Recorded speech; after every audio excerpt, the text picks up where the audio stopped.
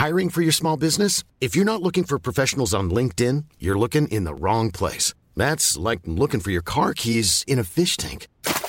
LinkedIn helps you hire professionals you can't find anywhere else, even those who aren't actively searching for a new job but might be open to the perfect role. In a given month, over 70% of LinkedIn users don't even visit other leading job sites. So start looking in the right place. With LinkedIn, you can hire professionals like a professional. Post your free job on linkedin.com/people today. Ryan Reynolds here from Mint Mobile. With the price of just about everything going up during inflation, we thought we'd bring our prices down. So to help us, we brought in a reverse auctioneer, which is apparently a thing. Mint Mobile Unlimited Premium Wireless. How to get 30, 30, bit to get 30, bit to get 20, 20, 20, bit to get 20, 20, bit to get 15, 15, 15, 15, just $15 a month? Sold! Give it a try at mintmobile.com/switch. $45 up front for 3 months plus taxes and fees. Promo rate for new customers for limited time. Unlimited more than 40 gigabytes per month. Slows full terms at mintmobile.com.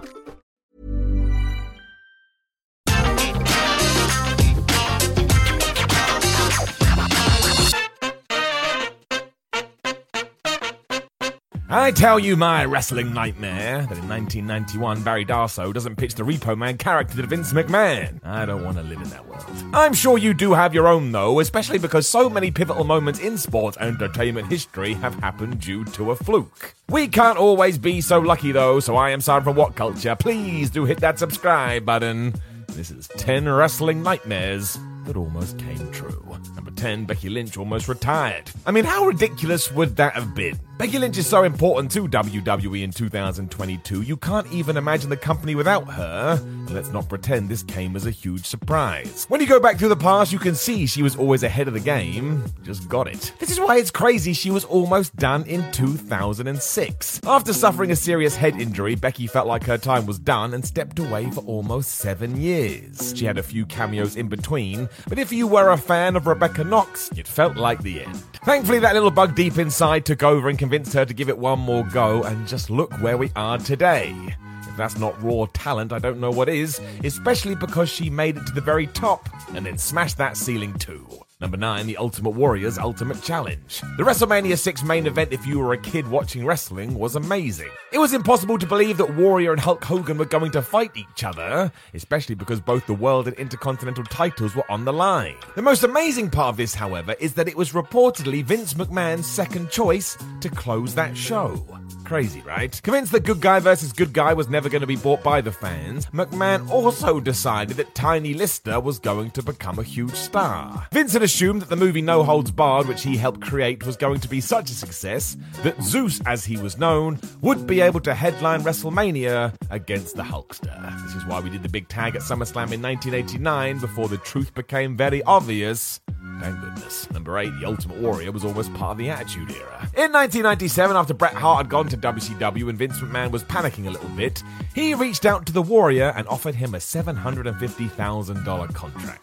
This isn't hearsay either. The deal is out there for you all to see on the internet. Why on earth anybody thought this was a good idea, I don't know, as Vince and the Ultimate One fell out all the time, and this is why it would have been a nightmare. Not only would they have butted heads over and over, but Warrior had a very specific view of himself where he had to be treated as the guy, and he had to be put at the top of the card. You assume with all that money on the table, the company would have acquiesced, meaning one Steve Austin may have found himself in the same situation he did in WCW. Held back due to the old guard. I mean, it's unreal to even discuss. There is proof of this too. Go and look at World Championship Wrestling in 1998. They did bring the Ultimate Warrior in, and well, it was the opposite of good. Not good. Number 7, WWE almost releases John Cena. The story of how his career exploded into life is well documented, as apparently Stephanie McMahon heard him freestyling on a tour bus, waved the magic wand, and made it his gimmick. From there, he climbed the ranks to become so important to the promotion that even if you hate John and could never get on with his work, you must have seen how bad this would have been. Cena was so integral through turbulent times, and he deserves credit for that. You could even go as far to say the transition to a PG product would not have been as smooth without the man that can't be seen, and yet he was on the chopping block according to some. And sure, that may just be fiction as it makes a good story, but he certainly did fall off after his debut against Kurt Angle. Thank goodness he woke up one day and and decided to rap. Number 6, WWE wanted Batista versus Randy Orton for WrestleMania 30. Ever since Batista returned to the 2014 Royal Rumble, it was clear what WWE was going for. They thought this wink wink nudge nudge to Evolution would be a smash hit, and it would have been, if not for Daniel Bryan. We all know this story, but for the uninformed, Bryan had become a ridiculously popular character and wrestler, and yet because he wasn't in WWE's plans, they tried to push him to one side. That just made the whole thing worse, to the point if he hadn't have snuck into this match, I think there would have been riots. It's all some people wanted. This also ties into the fact that WrestleMania should always feel like the culmination of the previous year. Just go and watch anything Bryan did during this period.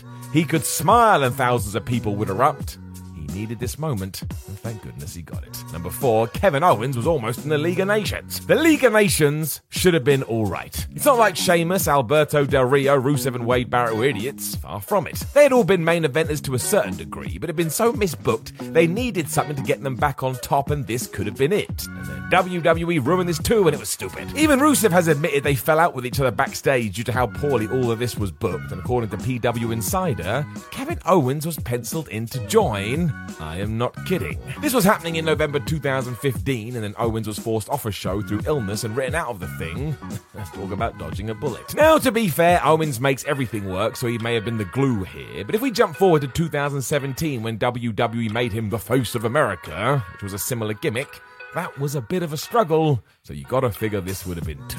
Number 4, the worst flipping night ever. As you may know, I host a little show called Ups and Downs. And one day, WWE announced the Demon Finn Balor versus Sister Abigail for TLC 2017, and I was terrified. This was mostly because somebody had decided the best use of Abby was to have Bray Wyatt put some sort of veil over his face and pretend he was a different person. Now, you can pull something like this off, and I'm sure Wyatt had some plan, but in terms of what we saw, no, it was terrible. The whole thing saw Bray pour some sort of acid over Balor as well, which was ludicrous, and it hit rock bottom when on the 2nd of October Raw, Wyatt actually said, "I will strip back to my flesh to reveal the true nature of my dark song." What? The reason it's only a potential nightmare is because it didn't happen. It was almost as if the world took pity on this and decided to step in, because Wyatt got sick beforehand and the whole thing was cancelled. Now, health comes first, and I'd rather have sat through this than anyone be unwell. But you gotta figure this was a blessing in disguise. Number 3, AEW almost didn't exist. It is good that AEW exists. As Tony Khan was mulling over whether he should enter the business, though, he had conversations with the likes of CM Punk in 2018, thinking he would need a megastar to get this off the ground. Punk wasn't interested, as he had heard this story 1,000 times before, which was the first rebuff in this story. The other is almost more crucial because it would have ended things before they began. While Khan switched his attention to the Young Bucks, WWE also swooped in and offered Matt and Nick Jackson a bunch of money and a 3-month out clause. That's right. If they weren't happy after the first chunk of creative, they could all shake hands and be done.